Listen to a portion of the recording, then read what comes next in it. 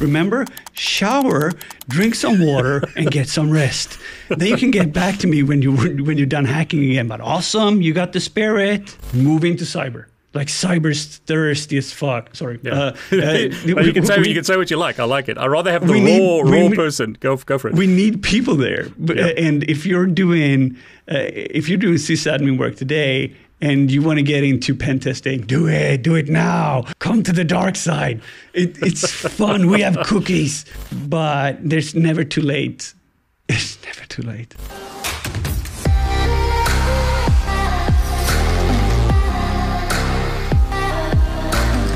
Hey everyone, it's David Bombal back with a very special guest. This guest is based in Sweden, so really excited to have someone from Europe eventually.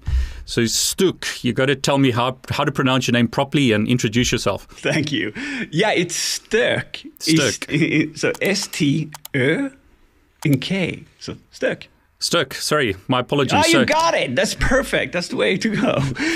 Most people say like Stoke or Stoke Frederick or whatever, and I have no problem being stoked. So I guess that works. Well, there you go. Well, I like that. So tell us about yourself, because I mean, I know you were interviewed by my good friend Network Chuck, and you introduced yourself to his audience, but I would like to introduce you to my audience and sort of tell us a bit about your journey and what you're up to these days, because since that interview and other stuff I've seen online, things have changed. Everything has changed, right? Isn't that how, with the pandemic taking one step through the door, everything is turned into, whatever. A nightmare, yeah. Hi, my name is Fredrik Alexandersson, but I'm probably more known by my hacker handle Stuk. Yeah. I'm from Gothenburg, Sweden. Nice place. I have worked in IT and InfoSec for the last 25 years. I'm a hacker and creative. And I currently work at a Stockholm-based company called TrueSec, where I'm working as the bridge between the experts in marketing and also working heavily on the purple side. So I'll say this interview is not sponsored by anyone, so whatever we say is just our opinion. So tell us a bit about, like, you were, if I remember right, you were like in the blue team's sort of like infrastructure for 20 years or something, and then no, definitely. You've been in this game for a long time. So you were doing that, and then you did something else, and now you're doing something new. So can you explain a bit about your journey? Yeah, absolutely. So I started in the mid-90s. My first IT gig was building computers at this computer mill, where you're kind of building computers for people that were buying home PCs, right? Yeah.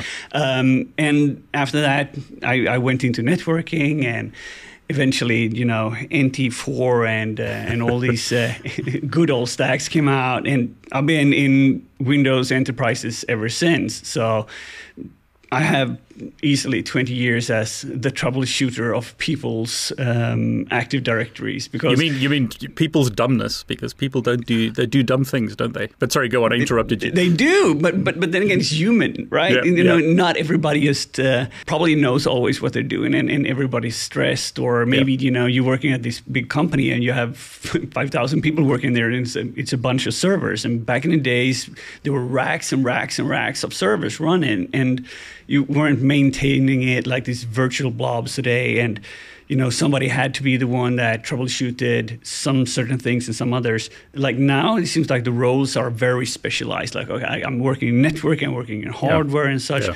Back in the days, you kind of need to know it all.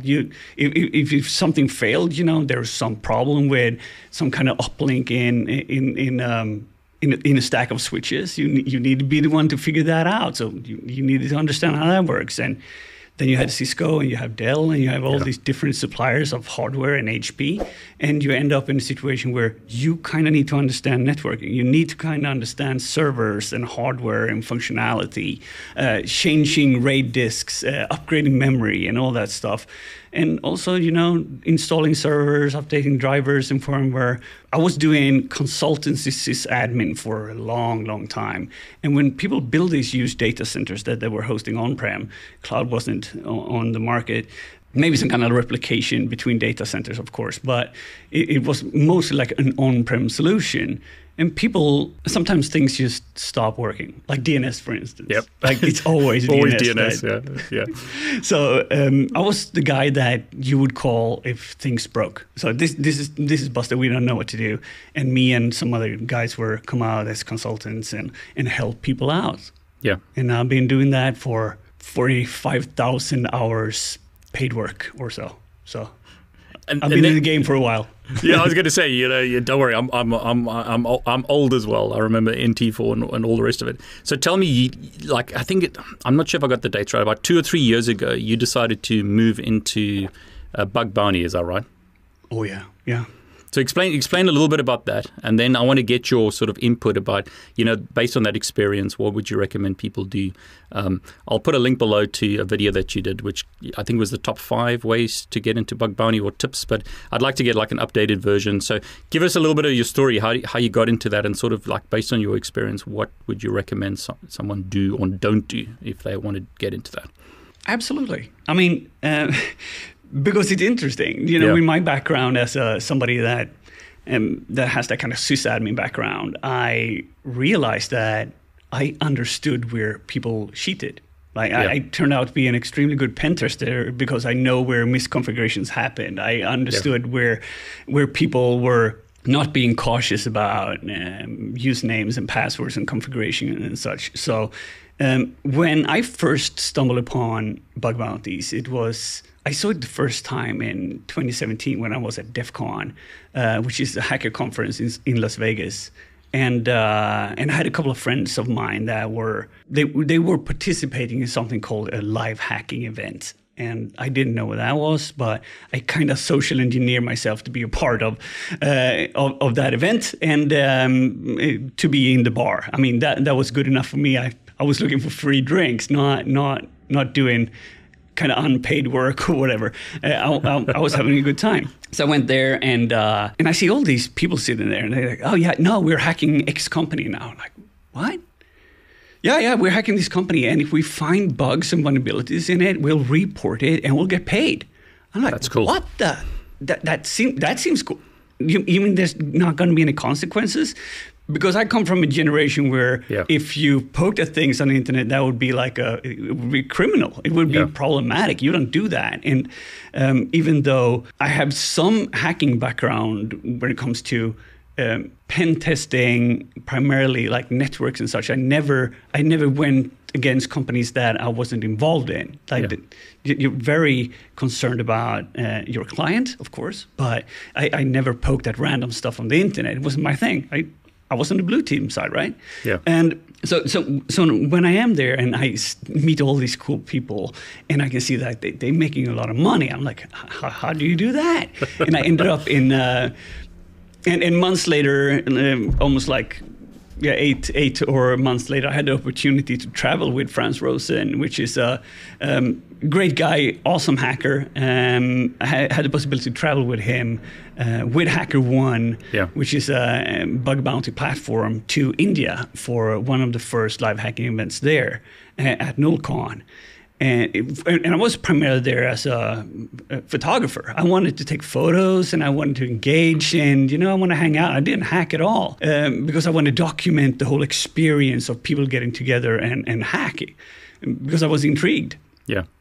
So I was sitting there in a hotel room and one of the founders of HackerOne, Jobert, I was editing away and having a couple of drinks. And I was like, Jobert, can't you show me some hacking? And he's like, yeah, cool. Check this out here. And he shows some site and it's like, okay, this is using this blah, blah, blah version. Maybe this is vulnerable to SQL injections. And he started to show me a mindset on how to think. And I got that instantly. So that was the first time I saw the pen testing tool or the proxy named Burp. And I've been more or less using that every day ever since. It's my daily driver. I use that even more than I do with my other kind of equipment. It's my staple tool for hacking. And from there, a couple of months later, I decided to get into it. I got bitten by the bug like the first second. I'm like, wow, shit, this is so cool. I need to dig into this. And I asked him, where do I even start? Like the OWASP top 10, there's a lot of things to learn. What should I do? Because I never hacked web before. I was an infrastructure networking kind of guy. And he said, pick one bug class and go from there. Learn as much as you can about it. When you find a bug, submit it, get paid, and then move on to the next one. I didn't go for the top 10 list on OWASP. So I went to see what other ones they had. And they had something called race conditions. And I knew race conditions because I work with infrastructure. So it was something that I digged into, and I realized how latency works and communication between the front end and the back end, and how I could manipulate request data to get things to happen that was unexpected. And I found a bug, and I got paid for it. And I'm like, brilliant. Sweet. I just made $5,000. Awesome. How can I do this more? And then I got really involved and eventually ended up being a part of the live hacking circuit, traveled the world, and won a most valuable hacker belt from HackerOne, most valuable team with two of my teams, and I had a really, really good time. That's great. I mean, let me step back a bit. Firstly, what is a race condition, just for people who don't know, and then can you explain what burp is as well? Okay, we can start with burp. Burp is a proxy. So when you have your browser, right, or your phone or whatever you have that you're communicating with using an app or a web browser with a server on the internet. And just like you can sniff traffic using Wireshark or some kind of tool that looks at the RF channels or whatever. This is a tool that sits between the server and your browser. And since everything is mostly sent in HTTPS encrypted, you will need to install a certificate on your computer that says that, okay, I want this proxy to be the intermediate, man in the middle for all the traffic that goes through that application. That means that you can manipulate the requests going out and responses coming back. It's like the Matrix is the first time I saw it. It's like you're starting up a browser and you think that you just hit entering one website. But what's happening is that website is going to reach out to you. It's going to be all this Google tracking and JavaScripts and a lot of things that are happening in the back end. So you can see that there's a huge amount of requests going out. And you will get amazed, like, wow, how many traffic people are, like things are being sent out. And if you're able, when you're using tools like proxies, there's Burp and there's a free tool. And the community version is free, but if you want all the fancy stuff, you're going to pay for it. But then you have something called the SAP proxy, which is a free version. And there's some other contenders coming out right now. It's just a tool that makes you can tap into the wire. You're listening to the traffic that goes through in the network in clear text, and you can manipulate the responses. That's what it is. And a race condition, I think the easiest way to explain it is that imagine for a second that you and I are we're playing soccer. So you're out in the field. I'm the goalie, so I'm standing in this big goal here, and you decide to kick the ball against me. One ball comes my way. I can see that you're kicking it away, and I can see the ball come in, and I capture it. Like, okay, sequence done. I kick it back. I kick it back to you, and you repeat it over again. That's one way you're sending traffic. If there's two balls in front of you, you kick one, I'll see that one, caught that one, caught the other one, and I'm still in sync with you. I understand what goes on here. But if you instead would take, 50 to 1,000 balls and kick them at exactly the same time against me, I'm not going to be able to pick and choose. Yeah. So maybe I'll capture 3 and 4 requests coming in, but there's a big chance that 2 balls come in at the same time. That's a race condition. Or if, let's say, you had a vending machine, like these classic vending machines that you put money in, you push a button, and the door would open, and you can take your food out. Yeah. You're supposed to only press that once, and if you press it, you're going to open that particular door and let you in. But if you're at the same time, you're putting your coin in, and at exactly the same time, 3, 2, 1, and maybe have 4 friends too as well that just pushes those bottom at the same time. There's a big chance that 2 or maybe 3 of those will execute at the same time. So the door doesn't understand that one has already been opened. So it's going to open up 2 for you. That's also a race condition. That's interesting, and we're not advocating that all of you go out there and try this now, but that's a great example. I love that example. Hack all the things that are in scope. Yeah, in scope. So so explain just for everyone who's watching, what is Bug Bounty, and again, based on your experience, What are your tips for anyone who's interested in doing this? Bug bounties is a way for security researchers, ethical hackers, noobs and experts, whoever that would like to test the vulnerability surface or the attack surface of XZ company. If they find a vulnerability there, there's a big chance that they want to communicate with someone and say, I found this vulnerability. I want you to take care of it. Usually you needed to send an email to security at something or abuse at something and say, I found this security vulnerability here in your application. I want you to fix it. But now we have these organizations like platforms. There's a bunch of them. There's HackerOne, there's Integrity, there's BugCrowd, there's Synack, and a bunch of more. But what they do is that they will be the intermediate person. So I found a bug in a system. Let's say I found a bug in some of your applications maybe, and maybe you have a program with HackerOne. So instead of you getting flooded with all this information that's being sent in, you will let somebody else take care of it, and they will validate if the bug is valid or not. And if it is, they'll make sure that the payment goes out. And the payment could be anything from $500 to $50,000. Wow. Depending on how it is, maybe 50, some $50 maybe the lowest end. And sometimes you don't get paid at all, depending on what kind of definition that kind of program has. But bug bounty is a way for you to identify security vulnerabilities, report them in a safe way, and get paid doing so. So it's a legal way, because you mentioned that word, and I want to emphasize that word, in scope. It's a legal way within, and can you explain what that means? In scope, how is it legal? Because the company's paying someone to try and find these bugs for them, is that right? Mm-hmm. But maybe that company doesn't want you to poke at their whole infrastructure. Yeah. Let's say that you have a domain. In my case, let's say I have stokefredrik.com. That's my domain. And I have a couple of subdomains there. Maybe I have one that's just particularly just made for my dog. So it's be the name of my dog.mydomain.com. And there I have all the pictures of my dog. It's all cool. But then I have this app that I want to use for people to communicate with me. And maybe that's on app on something. I don't want people to find vulnerabilities inside my dog portfolio because I don't want you to poke at it. Then I'll define that that's going to be out of scope. I don't want you to poke at that. If you poke at it, we're not going to accept that you found any vulnerabilities there. Even if they are, we might just fix them, but you're not supposed to poke on that. Yeah. That is what's define the scope. Say, we want you to look at this.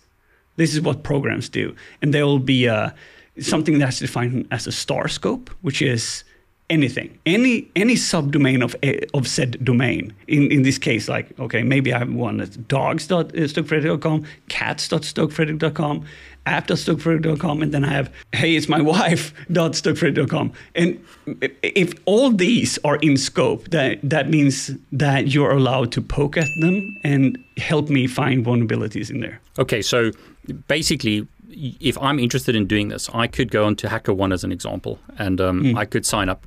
And then are there companies like Uber and other companies listed there? And then what's sort of the process? Do I just see that this is an open thing that I can check out? Like, this is the scope, try and hack Uber, and then try and go for it. Is that right?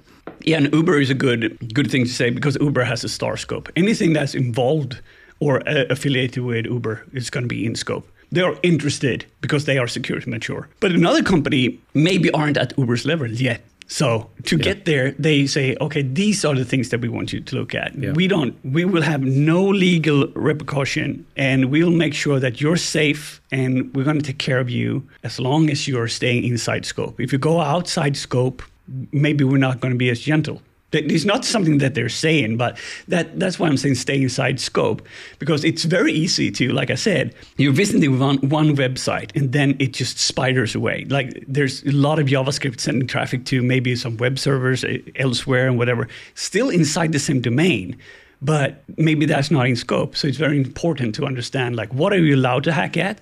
Some programs maybe just are only interested for you to hack on their iOS application. And not to hack on their website, because their website is hosted on some WordPress thingy, and they don't want to have excessive amount of traffic going there. So it's like, that's out of scope. Don't poke at it. So I've heard some people talk in the industry, and I want to make this clear: is bug bounty a full-time job, or is it only a part-time job? And if, what would you recommend? Would someone should they resign their job and try and do this, or should they try and do it on the side? So, those are two separate questions, but is it a full-time thing or is it a part-time thing? And what would you recommend if I'm interested? What would you recommend I do? First off, I'll have to ask you, what are you interested in? How do you want to spend your life? What things are important for you? Yeah. Because this is the answer that's extremely individual. Yeah. Some people say, that's the best choice I ever made. I want to be able to work the hours that I want to work. I don't want to have a boss. I want to be able to take vacation for months at a time, maybe, and then just crunch it a couple of months of the year. I want to be able to travel internationally. I want to be able to do the things that make me happy. And if you live I live in Sweden, living costs here is quite expensive. And if you live in the UK or live in the US, maybe going full-time isn't for you. But if you live in India, Pakistan, or some other company where $500 makes a huge impact on your lifestyle, why not? It's a global market right now. The choice is yours.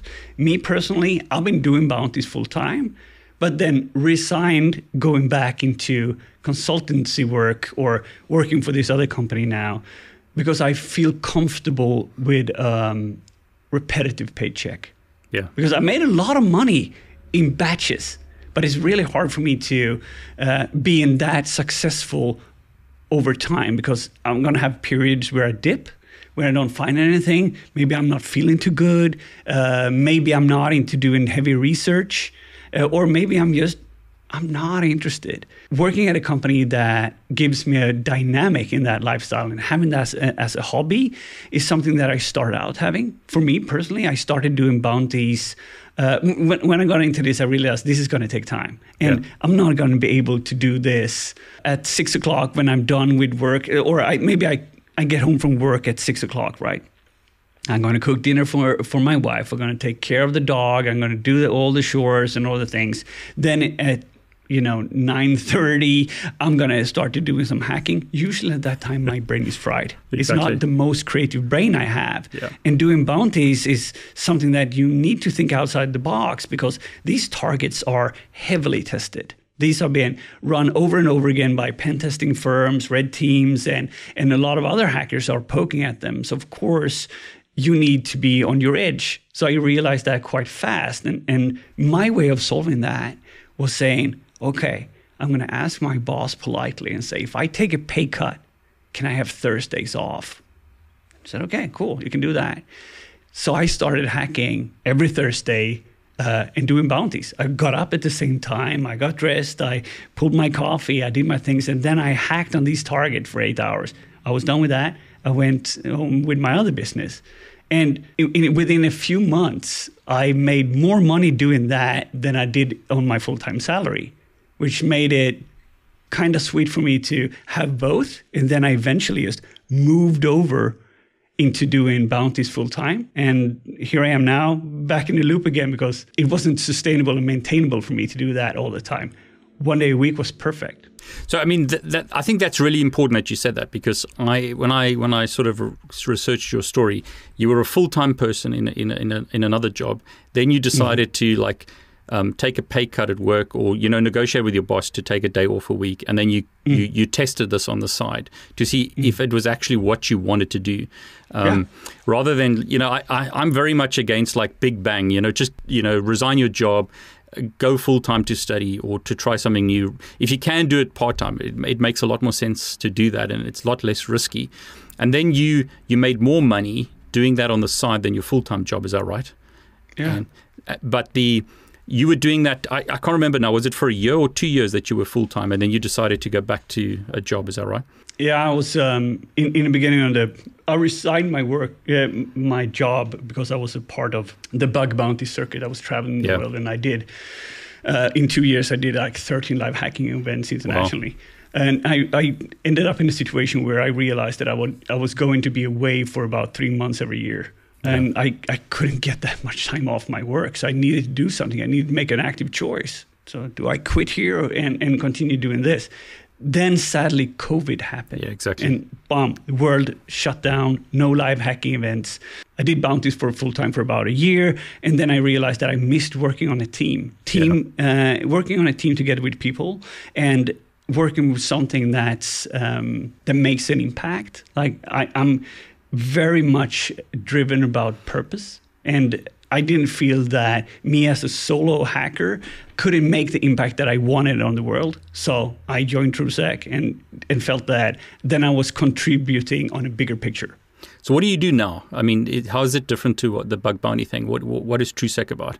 And there's not an ad for them. It's just to like try and see your journey. Absolutely, it's a cybersecurity company, and we have most different sides. Like we have offensive teams, we have incident response teams, and we have monitoring detect teams, of course. And my job there is to be a part of the bridge between all the experts that work in the organization and the marketing side, because I speak both languages. Yeah. And sometimes that's not always working out too good. Yeah. So what I'm doing there is part of my job description is working with that. And then it's just being a part of incident responses, being a part of offensive red teams and all that stuff, because I've been doing all this for years, and instead of just doing one thing all the time, I'm a part of a little bit of all these different ones, and I'm primarily looking forward to be a better purple teamer, because I like just as well as I speak marketing and business and hacking, I also speak red and blue. And sometimes these two teams aren't fully compatible as well. You need a guidance forward, and that's where I come in play, because I can speak with everyone. I want to step back a bit. If I'm 16 or 14, it doesn't matter. Let's say I'm a teenager, or I am awesome. Yeah, well, we wish. Welcome to cyber. Yeah, well, I like that. So I was going to ask you: can someone who's young do bug bounty? Would you recommend it? I mean, you've walked this road, like me. We've walked roads. You've done a lot of things in your career.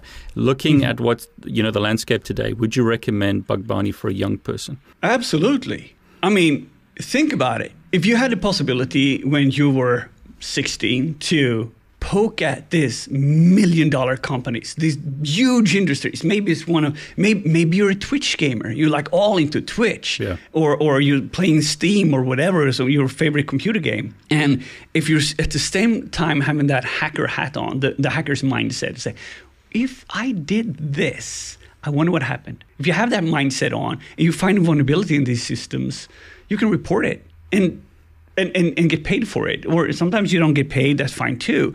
But it's an experience for you to grow as a person and just evolve that hacker's muscle, because it's all about changing the mindset and asking, why does this work the way it does? And what happens if I do this? It's all about it's testing, really. I love it, because when we were young, and I don't want to say we're really old, but when we were younger, if we had decided just to like hack a company like Uber in those days, I mean, that's like jail time. And it's fantastic today that you can actually do that legally and get paid to do that. So in other words, you not recommending that someone has to go and do a whole bunch of other stuff, like do 20 years like you did of networking and servers and all that stuff before they try this. Can they just go straight away and give it a go? Yeah, why not? I mean, absolutely. I mean, the scene has changed so much over the few years. There's you're a great YouTuber. You create content that people look at and they learn shit. They can't, the things that you talk about, you can't learn in school. Yeah. Exactly. And it's free on the internet. They can consume your content and level up their game, and they can go ahead and poke at it. I do kind of the same thing. I talk about bug bounties and tools and firmware and frameworks and stuff, and people can just try and do that too. Although it's not all shiny, all good, blah, blah, blah. Yeah. Because you need to understand that most of these targets that you're going to be up against, that's public programs, these are battle-hardened targets. They're locked down. It's not a hack-the-box lab. It's by design hardened. And if you find stuff there, it's going to either be really good for you or not at all, because somebody else has found it and they haven't been able to fix it. So it's going to be what is defined as a duplicate, which is only the first reporter gets paid. But that being said, having that access to your hand, that maybe you're doing some hack the box, maybe you're doing some try hack me or Portswigger's Web Labs or whatever. and all this free stuff that's out there. And then you can go at Uber and look, how does this work? Or you can look at Yahoo or whatever. There's so many different ways for you now to be practicing. And that's what I did in the beginning. I didn't know how things worked. But I had Burp running as a proxy when I was surfing websites, and I was looking at it like, oh, what does 200 mean? Was it 403? What's that? 500 internal server error? Weird. And you seeing all this traffic that was just flowing through. And then eventually I figured out how things worked, and I read and I watched a lot of YouTube series and listened to a lot of books. I struggle with reading books. I'm more like a poking around the internet and Googling and falling down rabbit hole kind of person, and then practically just trying things out until I get too tired of it. And that's it. You need to just have a creative mindset, learn something new, and poke at it. And if you do, and if you find a couple of bugs, imagine for a second that you're successful in this, and you can show that I have these disclosed reports. I have these write-ups that I wrote on Medium. And this is my journey, how I went from totally noob to whatever. And you have that as your portfolio. And you entered the doors of Uber and said, hi, Uber, I'm currently blah, blah, blah placement on your platform. Would you be interested in taking me on? I got so many hacker friends that got amazing careers through Bounties because they focused on a program and said, I want to work there. I want to work there. I want to learn as much as possible about their organization, and I'm going to hack them. And they hacked away, and they suddenly, they're taking positions on that program, then getting noticed. So they're getting invited to events. They're getting invited to certain stuff, and then suddenly you got a job, right? Yeah, I love it. I mean, I interviewed Neil Bridges, and him and I have had a few interviews, and one of the things he mentioned, and he's sort of like ways to, that whole thing in life. How do you get experience without experience? Who's going to give you a job with no experience? And it's kind of like you've kind of like said something very similar. Like if you want to get a job at Uber or Google or whatever, and you feel like that's such a stretch, would you say this is I think you've already said it. This is a great way to like get experience without having to like go through a gatekeeper. Is that right? Yeah, for sure. And then you need to understand the networking aspect of this as well. Because if you can show that you've been doing certain things and you're talking to the right people, you're a great communicator in your reports, you're nice, and people want to be around you, what's going to happen? They're going to say, we got this up-and-comer on this program that's really cool reports. Yeah. It's not there yet, but he's very creative and always nice. And I got so many good vibes here because people talk. That's the thing. Yep. And they're like, okay, now I'm going to check him out. He's on my radar. And and then it just propels into something else. If you're being an asshole, people really fast going to know that you're an asshole. Yeah, I'm glad you said that. Yeah, go on, sorry. No, that's it. Because for me, I'm all about the good vibes. That's how it is. And I want to communicate that in every situation that I'm in. If I can be the person that's likable, be the person that listens and care and can help others succeed without my ego being in the way and saying that, I'm just going to hold back because this young buck is coming out here and I feel hurt a bit because I'm old and he seems way smarter than me. That would be like idiotic, and the other way around. Like, okay, you go. You got all the energy. So you haven't slept for 2 nights? Awesome. Congratulations on you. Remember, shower, drink some water, and get some rest. Then you can get back to me when you're done hacking again. But awesome, you got the spirit. Yeah, I love it. I think I saw you tweet something about like, what did you say about a teenager? You're good, but a teenager is better, something like that. It happens all the time. Yeah. I mean, I was at the skate park the other day, and I'm done with it. I skate good. And then this little shredder comes around, half pint high and helmet on, and he just does things I couldn't even imagine. I'm like, whoa. Dang, I want to do that. And there's no chance I can do that because if I do that, I'll break and die. And then you see, and then you're watching this, you see this report, and there's this young dude that's writing this great research, and like, wow, if I had that skill at that age, boom, the things I could destroy. And that's going to happen all the time because that's the circle of life. I need to stay back and just show people the way. Like, wow, you're doing good. I'm tired. So let's do that. So I mean, there's a few things I want to push you on. Skills. I think you've mentioned in other sort of interviews that you, like Linux is a basic skill. Is that a skill? Are there any other skills that you would recommend someone like get if they want to, get into bug bounty or just, hacking, red teaming in general? Yeah, for sure. Absolutely. I mean, that's the thing too, because cyber, like I want to break into cyber, okay? Yeah. It's vast. Exactly. It's huge. What are you passionate about? And if you want to do bounties is primarily hacking web.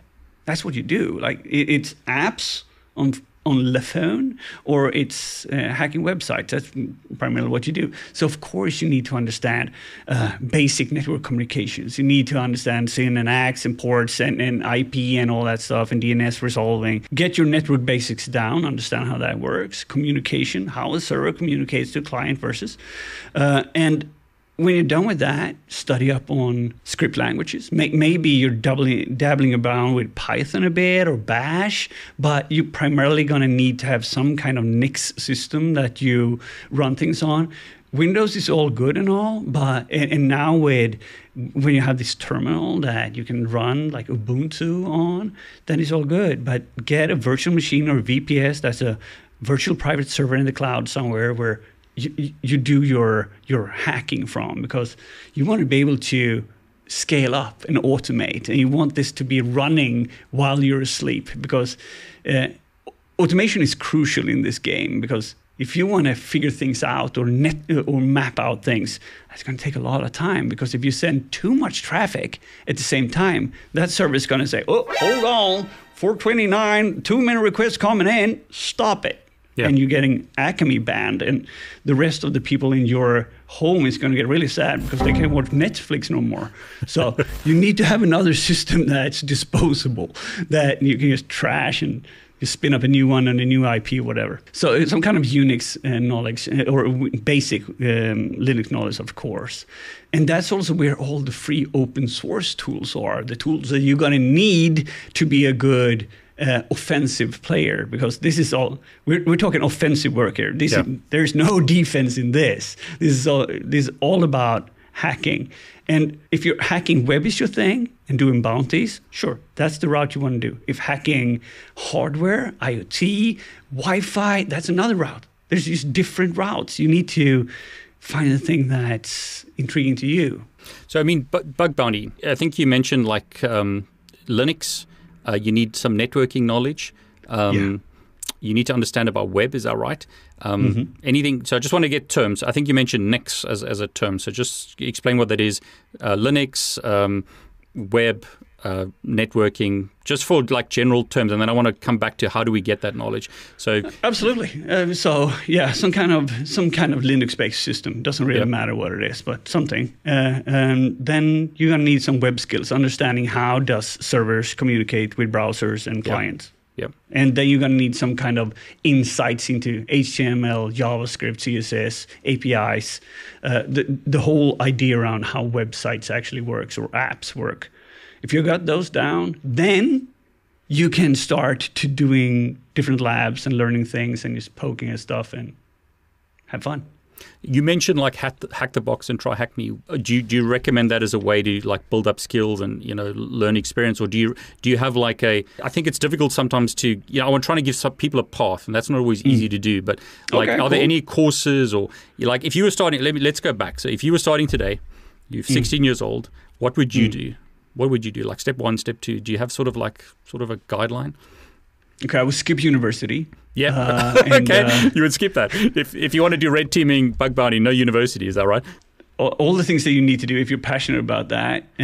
History you can learn through the books if you needed to. But if you want to really get into hacking, there's so many free stuff available on the internet. So you can go from zero to working somewhere in in no time. And if you're willing to give up your time and say, okay, I'm willing to work for free. I want to intern at this place. I'm willing to do whatever. Then it's going to get way faster for you. But you need to show the hunger. And that's the thing. People are looking for people with passion. Everyone is always hiring.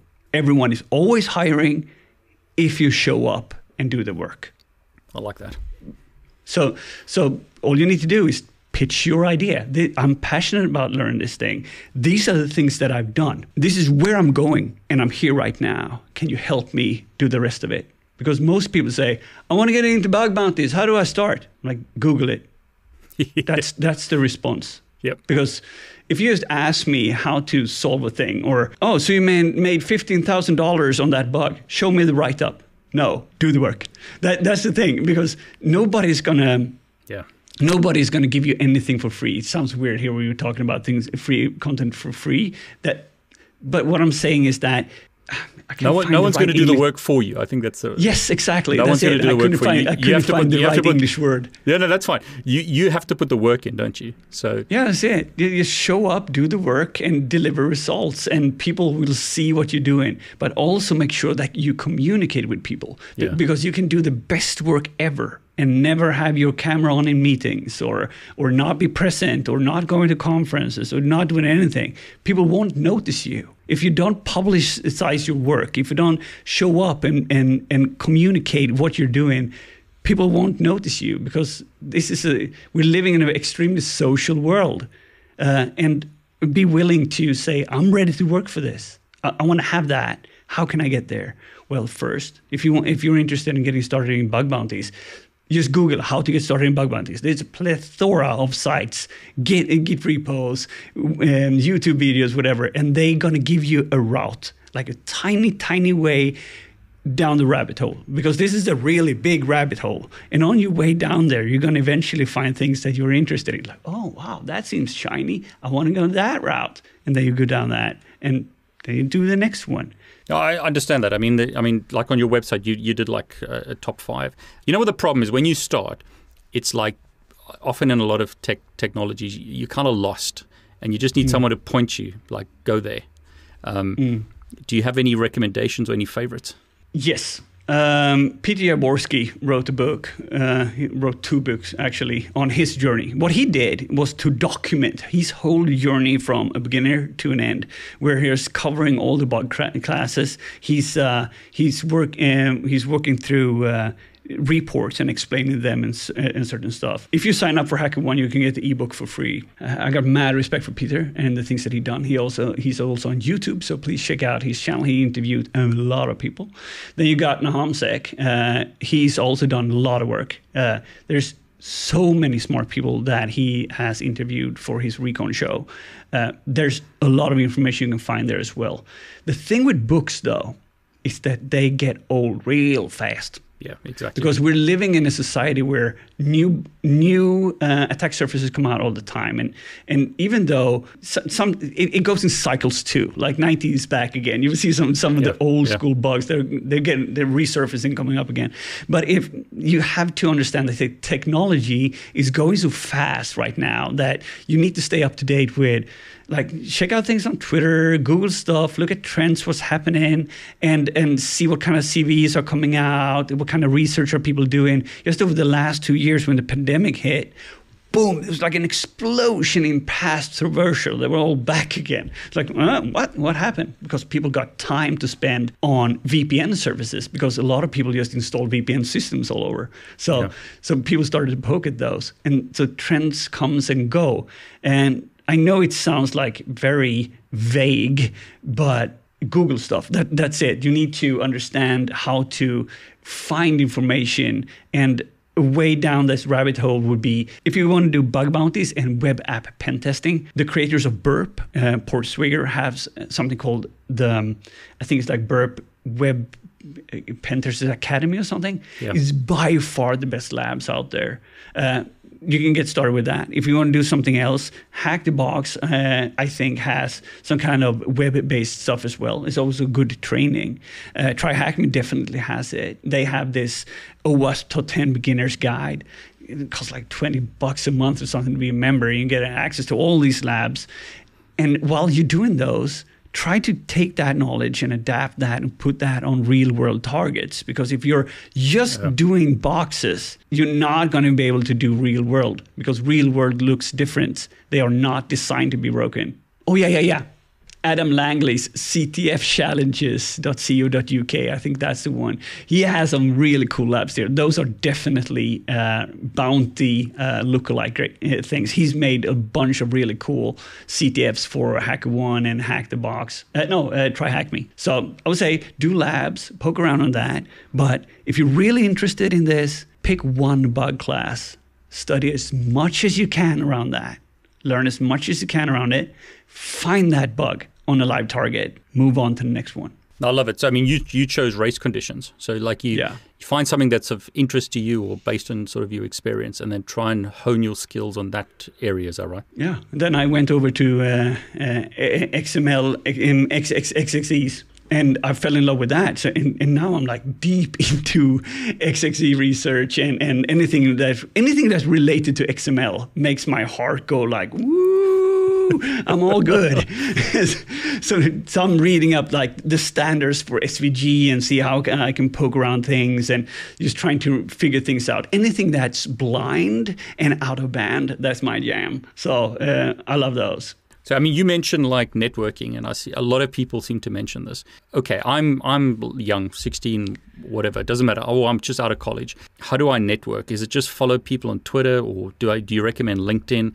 Do you have any sort of, from your experience, how do I get into this community? How do I get a good name? First off, show up, inject yourself into conversations, but don't ask for anything. Just provide things, or be a nice person to be around, because people tend to levitate towards people that seems to be nice. And if you say, okay, I'm super introvert, I don't like meeting people, I have no interest in talking to people at all. So, okay. That's tough. It's going to be harder for you. But so maybe you should focus on getting some classes on communication. Start to talk in front of people, because a very good way to understand something is to be able to teach it to others, because you really need to understand how things work if you want to be able to teach it. So you need to study up on that. And that means you're working on your communication skills and listening in and being very, like if you're giving things away to people and they're like, wow, that person's really nice.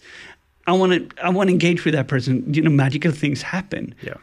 So when I said networking, due to the pandemic, it's been extremely hard, but there's like Discourse you can hang out in, or Slack channels, or something, or Twitter or whatever, and maybe you'll find somebody that you want to collaborate with. But if you're collaborating with people, you need to understand that if you're doing bounties with people and collaborating, this is a money game, and there's trust involved, and you need to build that trust to a level where somebody says, I'm willing to share my bounties with you. I'm willing to share my secret sauce with you.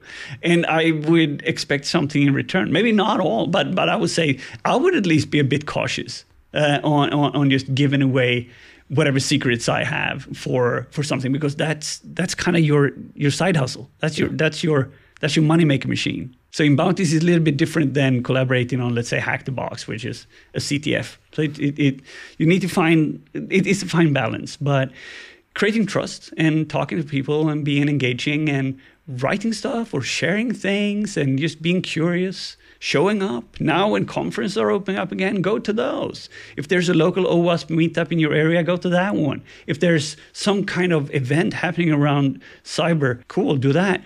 If it's not, create it. I mean, it's a lot of, like during the pandemic, and I mean, we've never met, but we've communicated online. There's a lot of social ways to connect. For sure. And, people have different, I always say people have different strengths. Some people write well. I don't write that well. Some people are better at video. There's so many options on social to share. I wanted to get to this point. What is the negatives? So like Bug Bounty, what is, from like what you've seen, I think one of the things you said is that you were alone. Are there any negative things about Bug Bounty to be aware of? Absolutely. I mean, there's shitloads of things that's negative about Bug Bounties. Because if you want to play this game, you need to have persistence. This is not a sprint. It's not a get-rich-quick scheme. If you're into that, do crypto. Like if you're interested in this and doing it long term, I see it as a way to build a career, to build muscles, because bug bounty is like pen testing, but you're running with weights. It's just harder. It's just more challenging. But if you reach your goal, it's going to be rewarding and nice, and you're happy. And the thing with bounties is that you found a bug. I found the same bug. You reported it before me. I wrote a great report. You wrote broken here, point. If you were first, you're going to get paid. I'm not. So it's a balance game there as well. So there's always this risk that you're not going to get paid. Then there's the 90-day cycle. Some companies only pay out every 90 days. How do you stay sustained for 90 days without income? Yeah. That's the thing too. So it needs to be something that's over time repetitive. And you're going to go into what I define as the ebb and the flow of bounties. Like sometimes like it's all good. Sometimes it's all shit. So you get through the motions like that. That's how it is. And you need to understand, you need to take breaks too, because your brain is going to get fried out with all this information you're trying to just crunch into your head. And then you can stand back and relax a bit. And what's going to happen is that maybe a week goes by, maybe a month goes by, and then it happens. That itch, the thing that makes you're browsing through Twitter and you're like, God damn, that seems interesting. Maybe I should just, and you open up the laptop and then you add it again, and then boom, you're back in the loop. It's that cycle that you're going to go through, and that's normal. So just understand the ebb and the flow, and that bounties, for me personally, is a great side hustle. It's a great way to strengthen your muscle. It's a gym where you've been doing the first, like the organized things in the labs, and you're ready, you get your basic stuff. But if you really want to step it up a bit, then you do bounties and you have fun with that. But you need to understand that even though I've said that anyone can do it, I realize that not anyone can do it. Yeah. And I'm humble with that understanding. I spoke out of my own experience. And I'm a fast learner. I love puzzles. My mind just thrives in that environment. Others don't. So maybe that's not for you. But if you haven't tried it, you don't know. Yeah, I love it. If you don't try it, you wouldn't know if it's for you or not. And I agree. You know, everyone has skills, and some of us are stronger in some areas, and some of us are weak in some areas. But if you don't try this, how would you know? So you'd recommend, you know, especially if you're younger and you're not sure where you're going and you want to get experience, this is a great way to like try and actually test. Yeah. Some of the smartest people I know, under 20, mind blowing, great hunters, so insanely smart researchers. I would say some of the people that I hang around with, I can be their dad easily. And I love that about hacking, because hacking generally is nobody cares about your gender. Nobody cares about how old are you. Nobody cares about your color, the language you speak, or where you live. Yeah. It's all about what do you bring. That's what I love about the way the world is these days. You know, you and I are not based in Silicon Valley. We're not based in the US. We're based somewhere else. No. I love it that the world has changed so that, you know, you don't have to try and get through some silly gatekeeper. If you can bring it, like you said, if you put the work in, if you can bring it to the table, you can win. And if you're good at bounties, then you're going to be great at other pen testing areas. And maybe you think that pawning web is boring, then pen testing internal networks is your thing. Maybe not even that. Maybe you realize that I want to make an impact by working in incident response. But since you know the tools that attackers use, you're going to be extremely valuable in the situation, because you can help track that first patient zero back, because you understand how the movement works. You understand how the breach happened. So I want to get philosophical for a while, and just we've done a bit of that, but I want to, you know, you said it yourself. You're like a fatherly figure sometimes. What advice would you give to young people? Is there anything like, not just bug bounty, but like any advice that you would give them in a career in hacking or tech? What would you advise? First, check your health, like mental health. Seriously, in this day and age, it's even more important. Like, I got diagnosed with ADHD at age 44. Wow. I wish that happened way earlier. Yep. But I also, it gave me some kind of calming experience and understand that my mind doesn't work like most other people do. And I'm okay with that. Yeah. That it was like a soothing feeling of understanding that it's all good. And then understand that you are the product of your own mind. You are the product of the ideas that you want to put into this world. If you want to be a great pen tester, then start becoming that. But you need to you just walk your way. If you think it's going to happen. Nobody's going to give it to you. But if you set a goal and work towards it, I know it's all hippie shit and affirmations stuff, but if you really believe it and say that's going to happen, there's like no power stopping you, because you're going to align your life towards that goal. And everything that you do is going to be motivated in going in that direction. There's nothing going to stop you, but you need to understand what you want, because things can't align for you if you don't know what you want. Yeah, I mean, if you don't have a goal, what are you going to aim for? Exactly. And it doesn't need to be a huge goal. I never have this 5-year plan that people talk about, because my life is too hectic. Yeah. And don't be worried if you don't know what you want to do. There's something in your life that you're passionate about.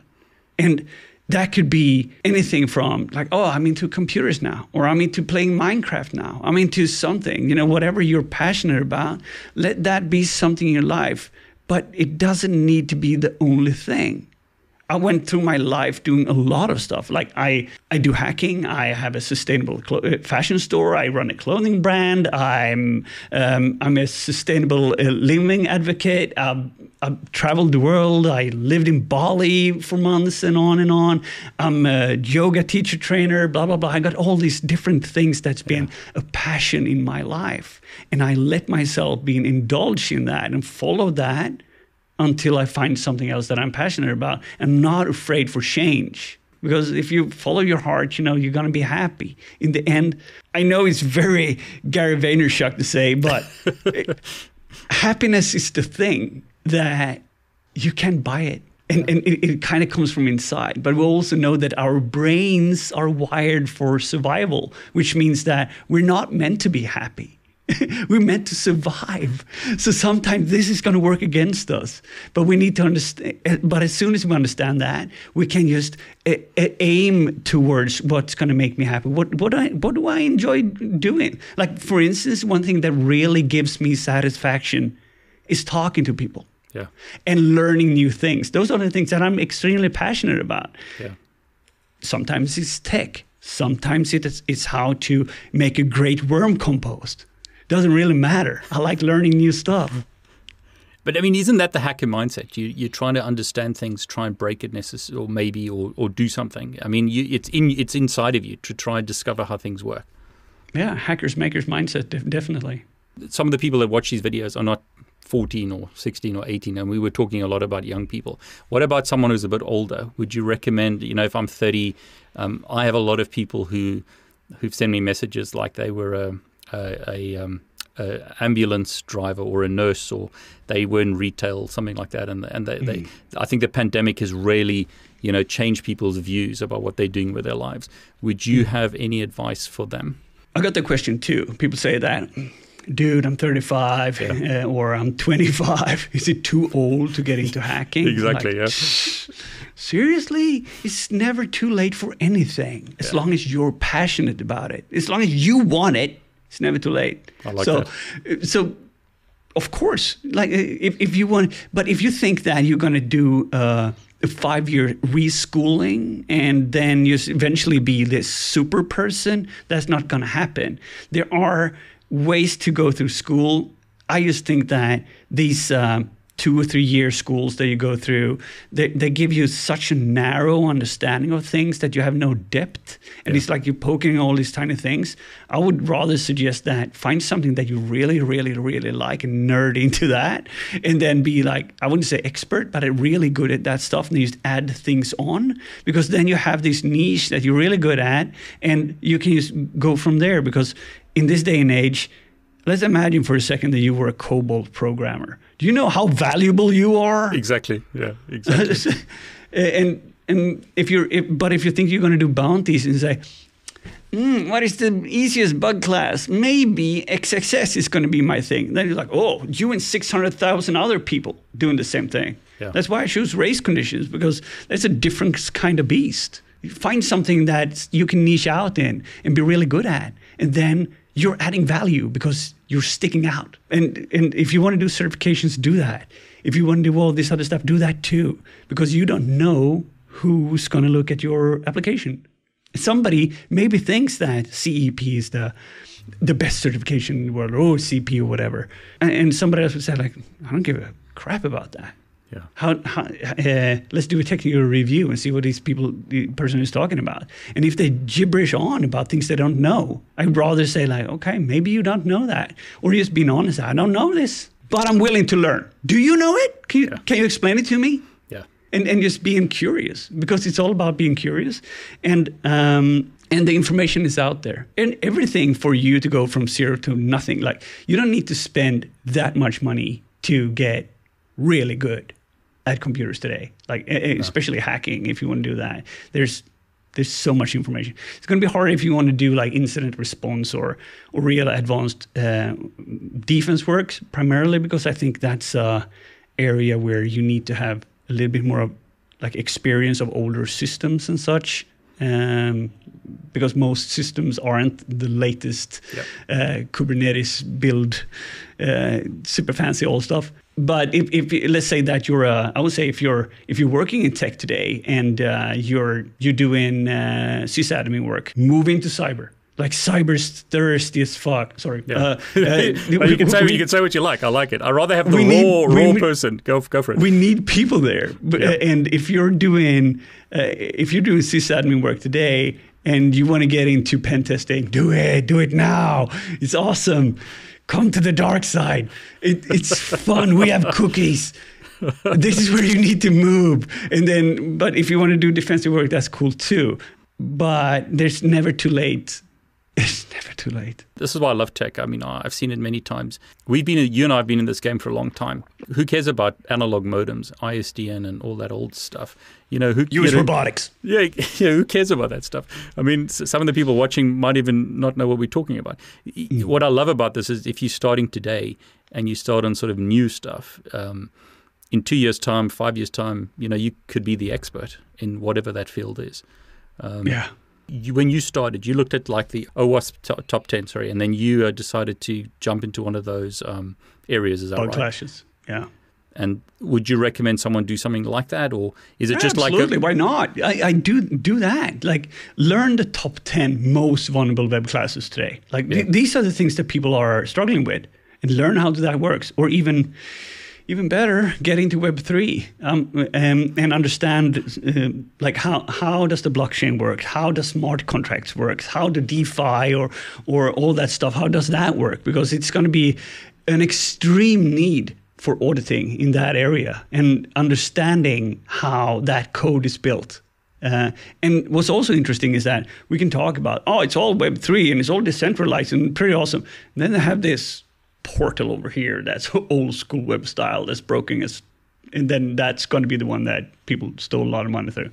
So you kind of need both. But if you're interested, and I would say there's going to be a high demand for people that at least understands how the smart contracts works in that world.